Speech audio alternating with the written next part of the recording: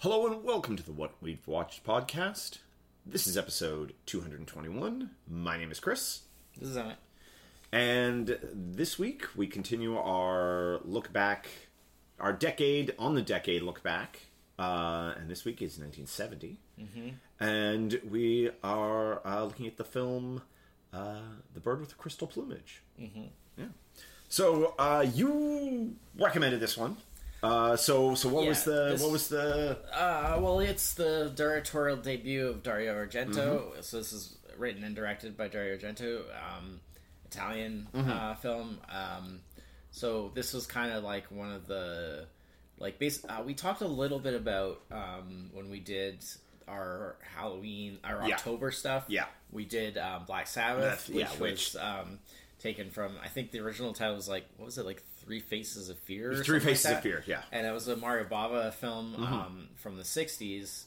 And he was pretty much the originator of this genre called Giallo, which is like type kind of murder mystery sort of genre in Italy. That's kind of like their version of like the slasher film kind of a little bit, but it sort of predated. It's a little different. It's like a cross between like slasher film and like thriller kind of, like detective thriller. It started out as like it was inspired by like it almost felt like a little bit of it feels like a little bit of like a sidestep of like the like pulp detective. That's what, there's a connection there. Like it's based off of, because it basically means yellow in Italian, and it's based off of these like because it was inspired off of these like cheap like yellow covered like books. Oh, like dime store novel style equivalent. So it was like the equivalent of like what like pulp fiction was in North America. Sure.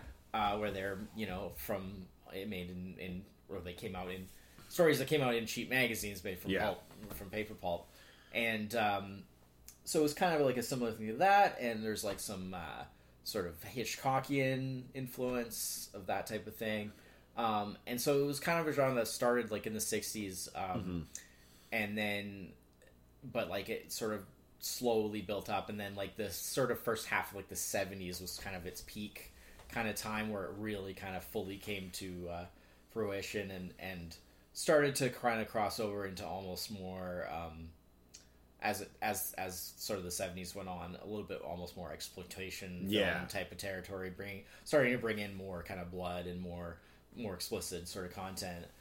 So this was kind of like on the early side of that, like the beginning of the major rise of it. It's 1970, and then it's the first film directed by Dario Argento, who became like a pretty huge figure in that genre as well as in other like Italian, straight horror and other things like that. So it's a pretty big name. Well, he did two follow-ups to this. It was like kind of part of like a sort of like a semi-trilogy. Yeah, I mean, a lot of them are similar. It's always some sort of, there's a killer. And there's. But these ones were like they were all like named after. It was like the Animal trilogy. It was like the Cat o' Nine Tails, and then I can't remember what the other one was. They tend to be, a lot of Giallo films tend to be named either for like animals or like, there's a number of different. Four Flies on Grey Velvet or the other one, and that was 71 and 72. So they were the immediate follows up to this. So this film came out like February 1970 in Italy, and then I think its North American release was like in the summer of 1970, and it was originally there was like 20 seconds cut to get in for the North American release to get the GP then as it was then rating, because that was still quite early in the days of the rating system. It became PG in, I think, 1972. So this time it was still GP, which was like essentially the same idea. It was like general audiences, but like parental, but not a kid's guidance sort of suggested. Sort of the slight step up, because I think when they first introduced the rating system, it was just like an M. It was like a mature or whatever. And then they, in 1970, they made it like GP, and then eventually they that was apparently confusing because having both G and GP apparently was sort of confusing, and so they made it PG and print. It was just that way. It was parental guidance, and it just made sense. Also found out from reading into all that stuff that originally the R was 16 and up. When it was first introduced, which is interesting. But of course, like when it was first introduced, like 1968, like late 60s, like there just wasn't anything coming out that really pushed the envelope like that. So it was like, I think at the time they just didn't really imagine that anyone would really push things as far as they did. It was a case of like... I mean, it's all very arbitrary anyways, because one 16-year-old or one 17-year-old, one 18-year-old is not the same as another. So, but at that point, it was like the rating was almost like the cart before the horse, because they didn't know what people were going to do with film in the following years. It was a decent box office success. It did well in Italy. Like it made double its money, and then it did that again on like worldwide release, and then had good critical reception. And in the years since too. Like notably like Roger Ebert. I thought it was pretty good. It's definitely like a different. For people who aren't familiar with like movies, like it's a very like not only the time, but like the time, the place, the style. It's like a very specific to this, and so like it can easily be like I could see someone being kind of like I just don't get it, and it's like for me, I didn't dislike it, but I didn't like it as much as other like. Specifically, other what's the style of film? Giallo? Like other Giallo films that I've seen, or other films of that style. I haven't even really seen that. Many. Like, I haven't seen that many. Like mostly, as far as Italian films go, I've mostly just seen like westerns. Like, spaghetti westerns and stuff, which is kind of what I'm aware of. I mean, I thought it was kind of neat. Like it had that cool like intro with like the top down shot with the typewriter.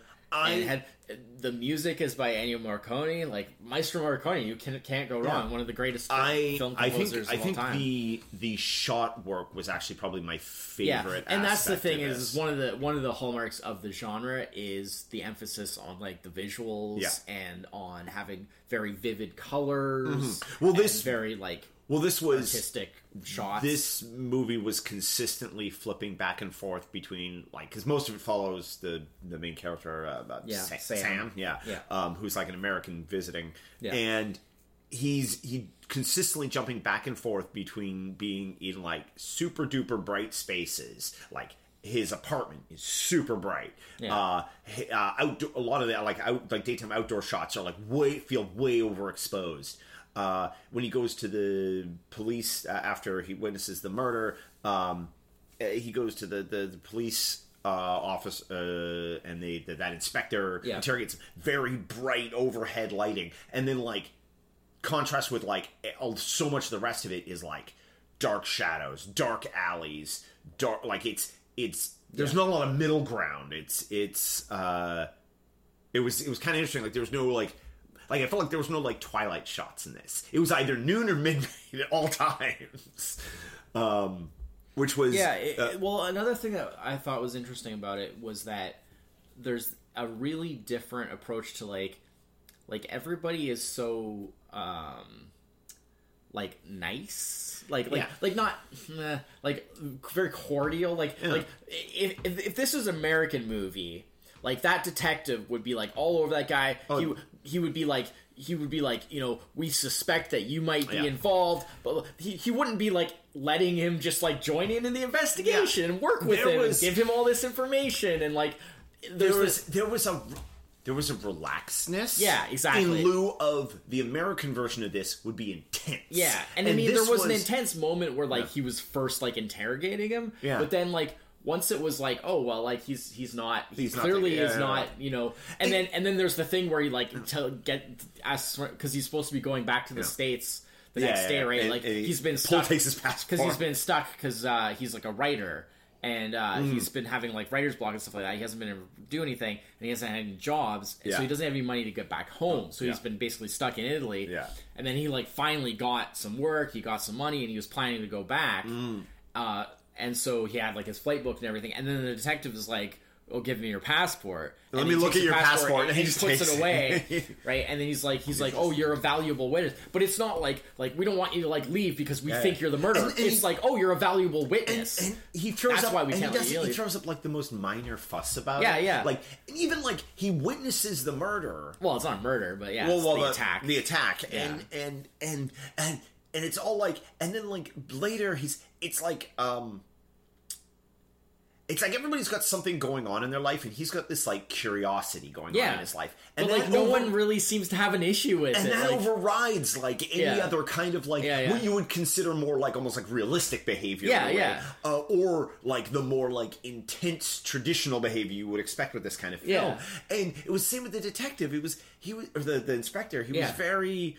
Everybody's so cordial. He was just like, that's fine. Like this guy seems to be really interested in like helping out with this case, so we'll just let him come along and help us out. Square that off. Like what? That never happens in kind of like, American movies. And then like, but on the flip side, and then again, this plays into how like this movie's because like that is almost like it's another like this movie is a lot like it's extremes on both ends. Like everybody's like that, but then like. The scene where the stranger is trying to break into his girlfriend's apartment, and like how so intensely over the top that scene is. Like she is losing her mind, and it is so like completely extreme on the other end, like borderline what you could, I guess. You would say like overacted, but it's part of the genre that kind of like intense. The situation. A murderer trying to come. But like the like almost like falling into a catatonic state, like just like and is extremely like not like it's the reverse of like how relaxed and everybody is. Well, I mean, and then, like, maybe that is to make like deliberate like contrast, but like I don't know if it's like a cultural thing like in Italy at that time where people just more laid back like that, or like is that just like an aspect of that genre, or like I don't know because I don't have a background. The music choices also reflect that a lot. Like certain places have like whenever he like goes to his apartment, there's like this like real like. Kind of like off the wall, like jovial, like bebop soundtrack going, and at first I wasn't sure if it was like the radio or like no, that's just like the music that was put into it.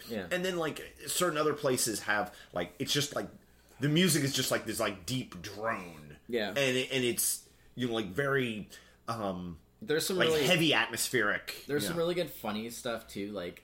The part where they they have like the lineup where like, bring in the perverts. And then there's I'm not sure if there was some kind of weird like translation thing, but it was very strange. Awesome because and then there's like the one guy that's like the transvestite or whatever, like, and he's like no he doesn't belong with the perverts, he's with the transvestite or whatever. I just like the whole. It was a very of the time kind of like well kind of it was actually like pretty like. No, but like the labeling of like, oh, but we've got a bunch of guys who we know are the perverts. Bring those guys in. Yeah. But what I mean is that I like the fact that like the guy, the dude who's like the transvestite, like the inspector is specifically like, no, he's not a pervert. Like, he's just a guy who dresses up like in women's clothing, right? Like he shouldn't be like grouped in, which I thought was that's pretty cool. Like that's pretty because a lot of people would have just assumed that people like that are perverts, Again, but they're talking about like the criminal, like like perverts, like people who would, stop exposing yourself to people, kind of people, who would, like assault people, and stuff right? So that was really cool, but it was also kind of funny, the way it was. It was played for. And then I like the whole thing with the because there's the whole how Sam kind of gets the investigation going or his own investigation because he finds the painting, with like the. The attacker that looks like the dark sort of whatever. The shadowy person. And it's like attacking some woman or something, which is similar to like what he had seen. So he thought like, oh, this has to have something to do with it.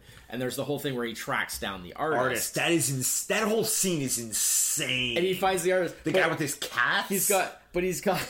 He goes because he's talking about the painting, and the artist is like, oh. I don't do that crap anymore. Oh, yeah. I'm going through a mystical period. Yeah. I only paint mystical scenes. Yeah. It was so funny. Yeah, that guy I love that part.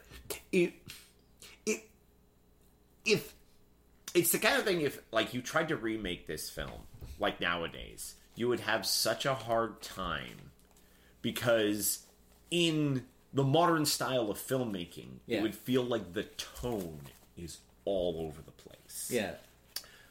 But because of the specific way in which these are filmed, like, certain parts of it feel a little more off-kilter than others. Yeah. But tonally, it feels very...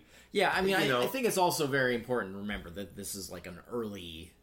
it's early genre it style developed film. a lot more after this. Like, I'm sure if you go to... this is the next film... I mean, he became famous for this, and this was his first film, if you go into the next one, or the next one after that, or the next one after that, I'm sure, like, there's a lot more development. Like, this was kind of like a first stab, so, no pun intended. Yeah. so, I mean, like, I'm sure, Yeah.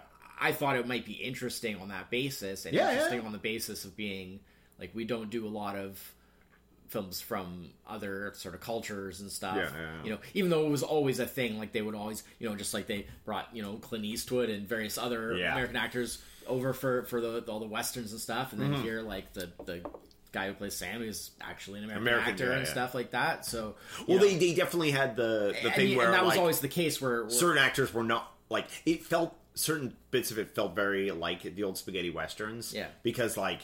Well, you always get... Certain people were dubbed. Certain people... I mean, everyone's technically dubbed, but a lot of times they're dubbing themselves. Yeah. Because what it is it's made the same way that, like, the spaghetti westerns and stuff are You made. speak your own language, and we'll just cover it. Cast. Yeah.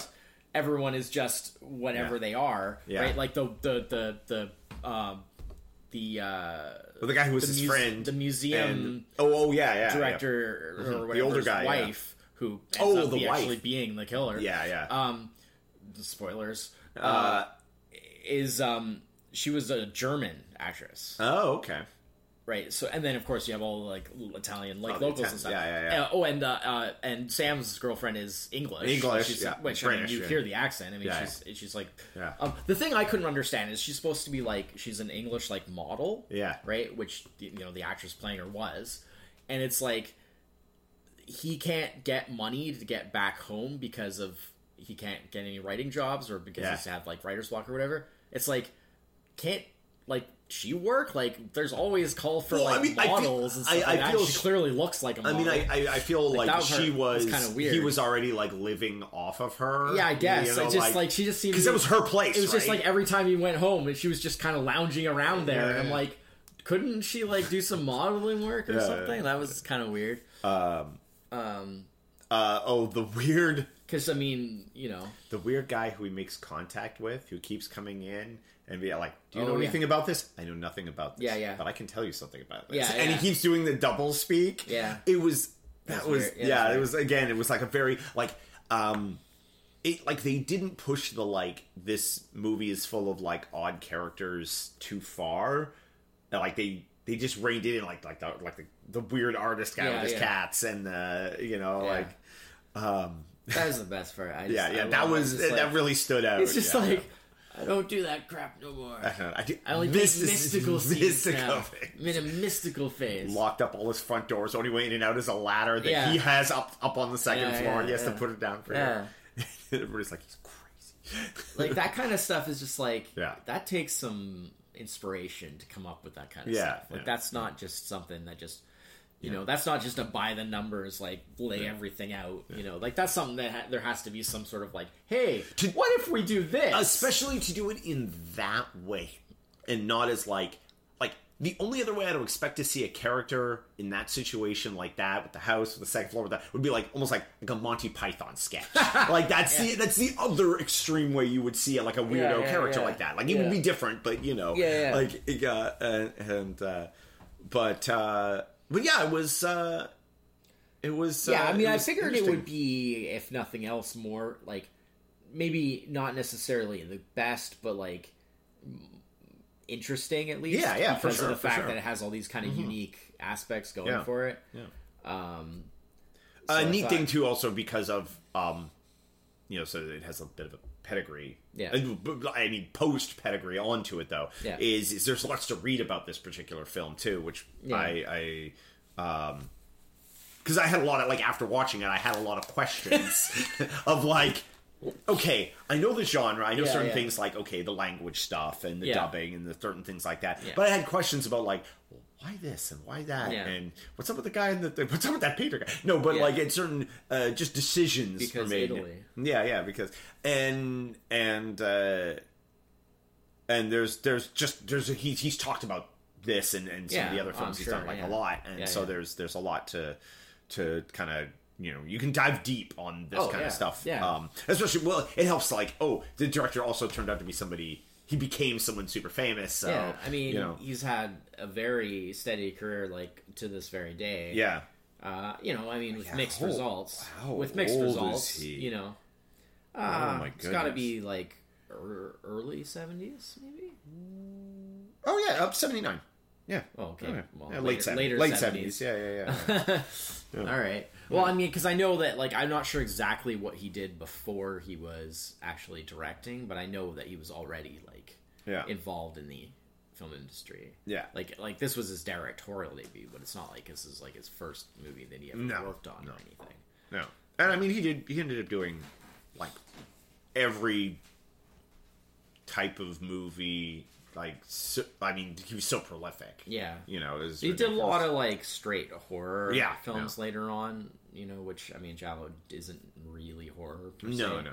Especially at this early stage where, like, this film is very, like, tame in terms of, like, even though it's, well, yeah, like, I mean, like we say, like, it basically got the equivalent of, like, a PG of its time. Yeah. Right? So, I mean, it's pretty tame in terms of what it shows. Yeah. It's certainly not explicit in any way. No. But, it's early. And then, like, later on, they started to bring in more kind of, more graphic content a little bit in some of the later films and stuff. Yeah. Well, once they... I mean... But, I mean, that's the 70s for you. Yeah, exactly. That was in an era of... 70s and 80s, so... well, there was a lot of boundary pushing in film during that time, which was, like, interesting because it was like there was actually, like, boundary pushing many decades earlier, and then it went all into this kind of, like, lull for a while. Where everybody suddenly got scared. I mean, it's interesting because I don't really know exactly, because I know that obviously in different countries they had different rules about film content and stuff. So, like, a big thing, like we said, there was some taken out of this film. Yeah, 20 seconds. 20 seconds, but just to get the GPs. So, but 20 seconds could be you could take out a.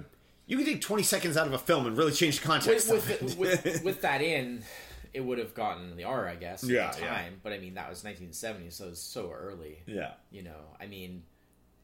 I wonder if that's one of those things, because it was so early in that kind of, like, rating scale. Clockwork Orange got the X when it was first released. That's right, yeah. Originally. Then they changed it later on.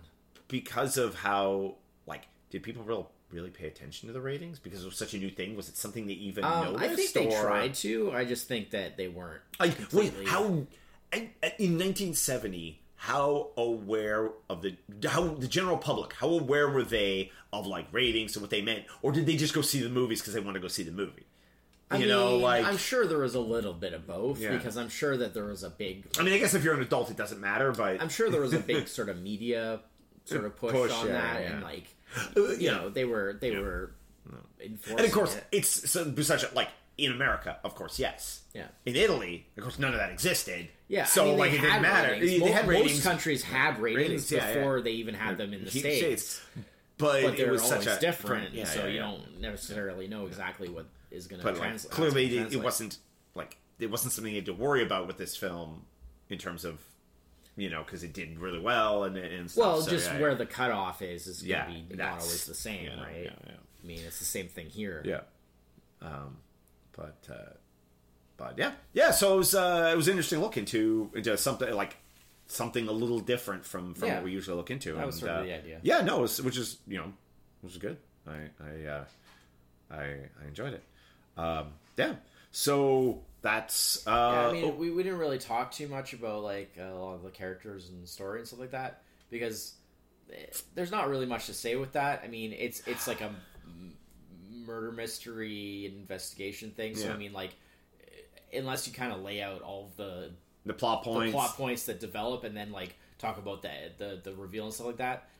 That's all you can really do. I think it's more interesting to talk about for sure everything that surrounds it, of like it's that kind of film, how this movie was sort of put together in terms of the other aspects, like what we talked about. Yeah, I mean that's more what I was interested in. For sure, so I think that fits. That's fitting. Yeah, I mean, you know, if you're interested in the story, by all means, see it. Yeah, I mean, it's on YouTube. We watched it on YouTube. It's not like the greatest quality, obviously, but it's YouTube. I've seen more. What do you want? You know?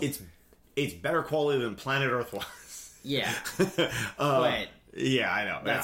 But my point is that like that's something that like nobody really even would care about, really. But exactly. Like, this is actually like a fairly big name movie that you know I'm sure you could probably buy this movie on Blu-ray. Oh, like, for sure. You know, like it's a pretty big. Yeah. Again, the pedigree. You know, so I mean, like the fact that it was on YouTube.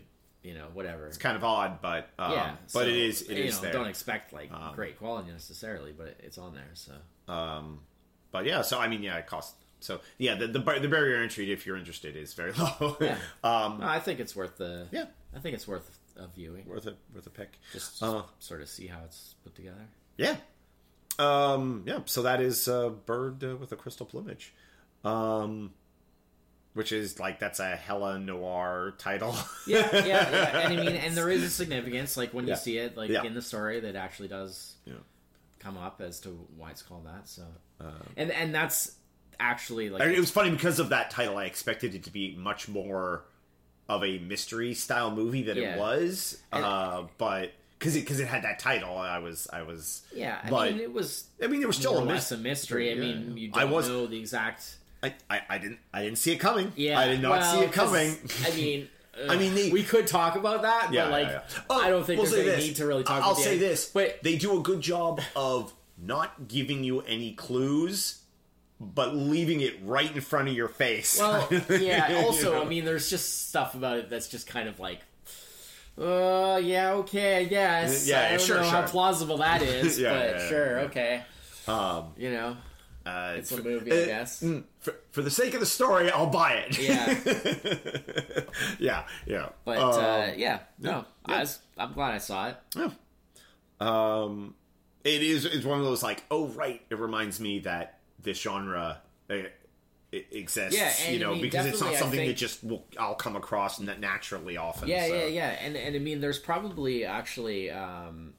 There's some later Argento stuff that I think would be interesting to do another time when we need something that's along like those lines. Because later on, obviously, like they got a lot more polished, and you know there started to be even people that we would be familiar with, like, and you know they weren't all like dubbed, dubbed over and stuff like that. That doesn't bother me. No, like, I mean it's almost like an interesting novelty. Well, and it's something that is.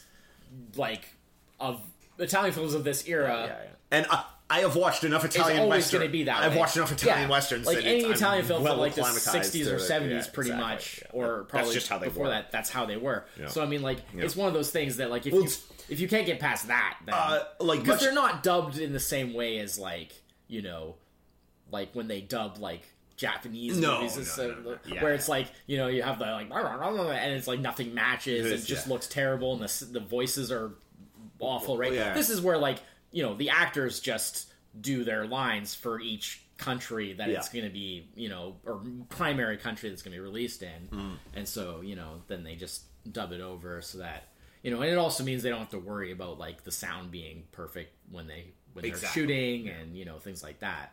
So. Yeah, it's bad in post. Yeah.